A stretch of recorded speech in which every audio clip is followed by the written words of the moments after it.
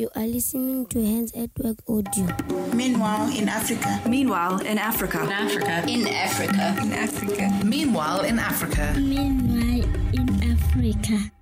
Early this morning, as I spent time on my own, I thought about children in Africa who today would hear the terrible, terrible news that they lost a parent, maybe even the only surviving parent. Maybe they even looked after him or her and they slowly saw them wasting away. How many times have I not seen that in the last 23 years? I remember many years ago standing in Malawi in a hut with 3 boys, the eldest barely 15, a few minutes after they buried their last parent. And as I stood in that hut, and I just sensed that overwhelming fear and shock as I considered getting up tomorrow morning, there would be nobody caring for them, nobody supporting them.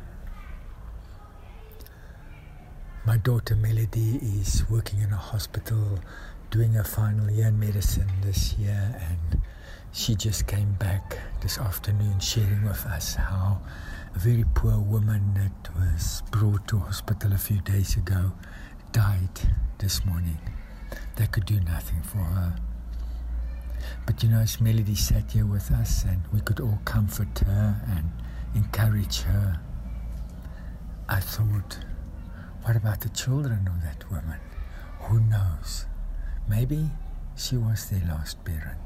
Maybe this was the last bit of hope that they still had in this world. That there's somebody that knows their names and somebody that will look after them and stand on behalf of them. Will there be somebody tomorrow catching them if that happens? Will there be somebody that would go out of their way to display the incredible, beautiful character of our Father, as David describes it in Psalm 68 verse 5. I am the father of the fatherless and a husband of the widow.